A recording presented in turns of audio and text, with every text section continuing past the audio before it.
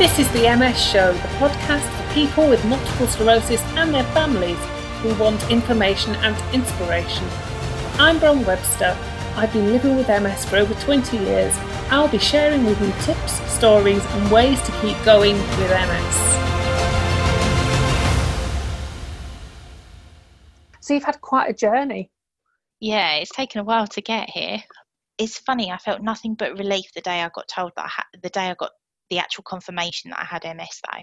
Yeah, just the relief of getting an answer to something, was it? Yeah, that period of time between being told that you might have it and you've definitely got it, I think is probably actually the worst experience I've had in terms of how I felt towards MS the whole time. Don't get me wrong, I have my bad days and stuff now, but that period of being in limbo was just horrible. It was awful. It's the no certainty over anything, isn't it?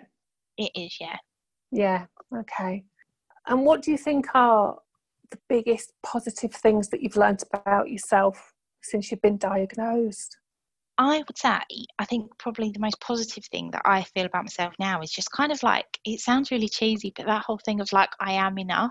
Like after I got through the initial shock of feeling like my body had let me down in one of the worst ways possible, it was like I finally learned to like myself, accept myself, and just be happy with who I am. Like nothing was ever good enough for me. Like I always worked so hard, like flat out. I was constantly in the gym. I was just constantly go, and always pushing to be better because I didn't think I was good enough as I was. And I was just, I realised that it's only me putting me under that intense pressure. Mm-hmm. And I think MS was a real wake-up call to slow the hell down and just take life at a slower pace and realising sometimes good is good enough. It's only you putting you under this pressure, Joe. Just chill out. And I think that's it. I think I have a far easier pace of life now. And I'm just happy, which is quite a big thing to say about such a terrible diagnosis with your health. Absolutely. And did you arrive at that realisation just through thinking about it, or did you go and talk to anybody, any counselling or anything?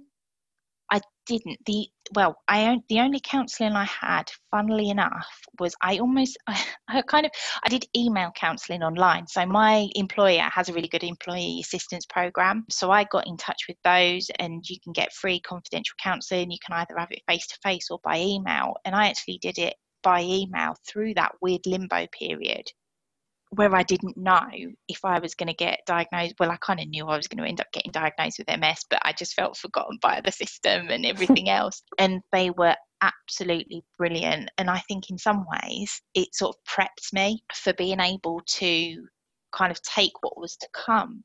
And I would say it's only over the last couple of years, well, it's 2 years past diagnosis now. And I would say at the end of the first year, I'd started to see the positives. The last year's been tough as well because it is like learning to live with that new normal. And I think I'm finally getting to that point now where I'm starting to balance do something positive with it and not let it define you. But it's difficult. Yeah. And a lot of people talk about the whole, I don't want to be defined by it. But that's a really hard thing when you live with it at the same time, isn't it? Yeah. And actually, and it's that thing of like being defined by it is difficult. It's more like you can't let it define you, but you can be defined by it if you do positive stuff with it. And it's just trying to work out that right place. So I talk a lot on my social media about MS. Like I've not done anything this week because it is MS Awareness Week, but last month in MS Awareness Month, I was putting posts on nearly every other day, like of me and stories and stuff. And I think for me, that's quite a healthy, cathartic thing to do. And I get a lot from that in terms of my coping with MS and things like that. But then at the same time, I'm like, I don't want to saturate my social media with it because I care about it, but not everybody else cares quite as much as I do. But at the same time, they are interested, and it kind of opens that door for people to get curious about my condition and ask me questions about MS, and that's really positive. So it's just getting that balance right of it not being the thing you talk about all the time, but at the same time, it is a big part of you, so it's absolutely okay to talk about it. Yeah, you are using the definition of who you are now to do something with it. That's really good. Yeah. So something else that I'd asked you to think about beforehand was, if a friend of yours had been diagnosed with MS, what would you say to them? Well, welcome to the tribe. I think, but if we're being serious about it, I think MS isn't necessarily the image that you conjure up. So I think you automatically think, and I certainly did, the only people I knew with MS suffer quite badly with it. And that, I think, is most people's vision of it if they don't know better. So the first thing I'd say is, it's not necessarily as bad as you think it as it can be. And I really don't feel like I'm articulating this well, but it's not necessarily you're going to end up in a wheelchair, for example. Medication's the best it's ever been, and many people do continue to live relatively normal lives.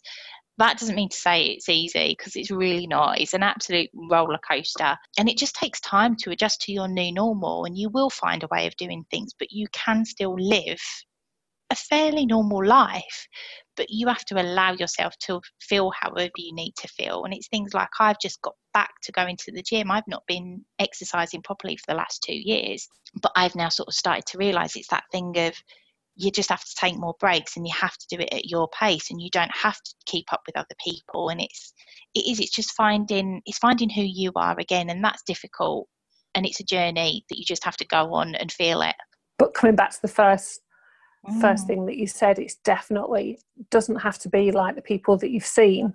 No. And I think you've probably as well touched on this as we were talking before we started recording, about the fact that it's so invisible as well, and people just don't know. Yeah, and you will always have to face the people that just don't get it as well, and that's okay. It's not their job to get it, really.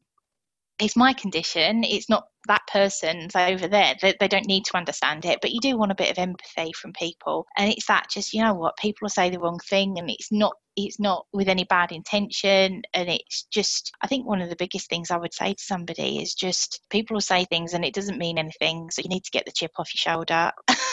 That's really, really blunt, but it's one of the things that I've learned, that you can't take saying something so to heart or so seriously, because they don't mean it that way. Yeah, and but you will face these battles. Yeah, and I think you and I sound like we're quite similar on that one. And I know in my mind, I always replay. I've just got a few phrases that I always replay, and I tell myself, look, they just don't understand, and that's okay. And you just have to let it go sometimes, hard though it might be. And just, you have these little key phrases that you can use to help yourself in your own brain chatter.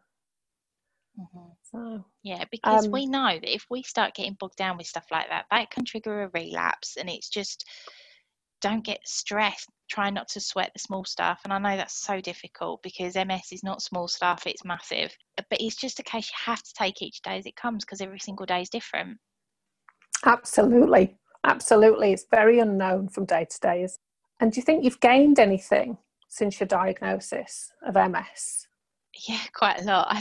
I've gained so many friends, all with MS, or relate or have a connection to MS in some way. So I go to my local therapy centre. It's a huge part of my MS life, as it were. We're not affiliated with the MS Society. We're all self-funded, so we do a lot of our own fundraising as well and things like that. And the people I've met there, my path would never have crossed with any of those had I not been diagnosed with MS. But they're all great, and they just help you through, and they get it, and that's the main thing. And I just think the other thing is just this intense gratitude for those people that are close to me. In particular, like my partner, I often get emotional when I talk about him on the subject of MS, because he's just been amazing from the day that they told me that I have MS right up to just every day now. And just the people around me that I feel like, oh, you've stuck by me and you don't treat me any different, and you're just supportive and you're great. It blows my mind. And to realise actually that you can gain stuff from this diagnosis and this unknown future. It's not all doom and gloom. No, it's not. lovely group of support people and your therapist and learning new things. Yeah, and I think it's just that thing. You just have to. I think the thing I always said is that I can't let it just happen to me. I've got to try and do something positive with it, because it's the only way it won't send me mad, you know. So what are you trying to do with it that's positive? Are you doing? Are you helping other people with it? Yeah, so it's just even like I put out a blog and somebody will track me down on social media and they'll send me a message and they'll be like, oh, thank you so much, that's really helped me. And that in itself is just so lovely. But last year I was really, really lucky. I managed to get a space on the MS sessions, which is run by the charity Shift MS and the European the European Multiple Sclerosis Platform. And it's called the MS Sessions. It's for young MSs, so anybody under 40 with MS. And it was in Bucharest, which is in Romania. I had a proper little moment there. I couldn't remember where it was. In so Romania. Did you go there? So you went out yes. to Romania? Yeah, and it was just incredible to be with people a similar age to me with MS that just got it. The second day was all about how can you bring that kind of young community back to where you live in your local area. So something that I really want to do at my local MS centre is to try and create something for younger people, because the opening times at the moment are in the week during work hours. Full-time workers can't benefit from that amazing thing of having a network of people around you that have got MS. They get it. And you can go to them and you can moan when you're having a bad day, and they're like, yeah, I know exactly what you're saying, because everyone else with the best in the world, they'll do that, but they can't relate to it, and you don't expect them to.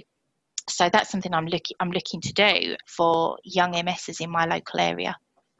I think that's great. I think that's such a valuable thing to be doing, Jo. It really is. Well done.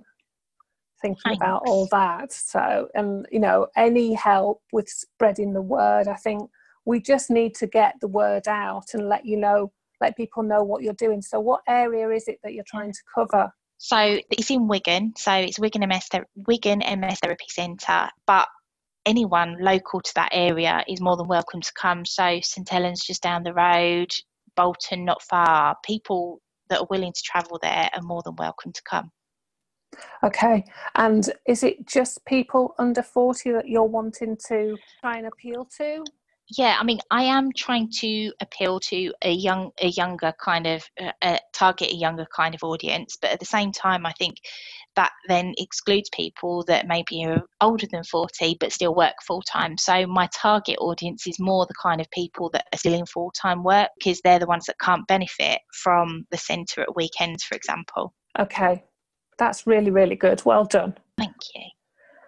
So we're getting towards the end of the interview. One of the things that I'd like to finish with is asking you, if you could be anywhere in the world with your favourite drink, where would you be and what would you be drinking? I think I would be by the sea. Not necessarily in my bikini on the beach, but by the sea. And the temperature would have to be about 19 degrees, because anything above or below I don't really function very well, which I'm sure you can relate to. Yeah, I can. Probably a nice G&T. I am a gin girl. Fabulous. Yeah. Fabulous. Yeah. So, that has been wonderful, Jo. Thank you so much for sharing with us your diagnosis story. And I look forward to seeing how things grow with the young people in Wigan. Yeah, I'll keep you informed. But thanks for having me on. Oh, no, really exciting. Thanks ever so much. Thanks so much for listening to today's MS show.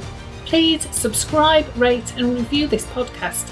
And if you'd like to get more involved with the MS show, why not join our Facebook community? Just search Facebook for the MS show. Come back soon for another dose of MS information and inspiration.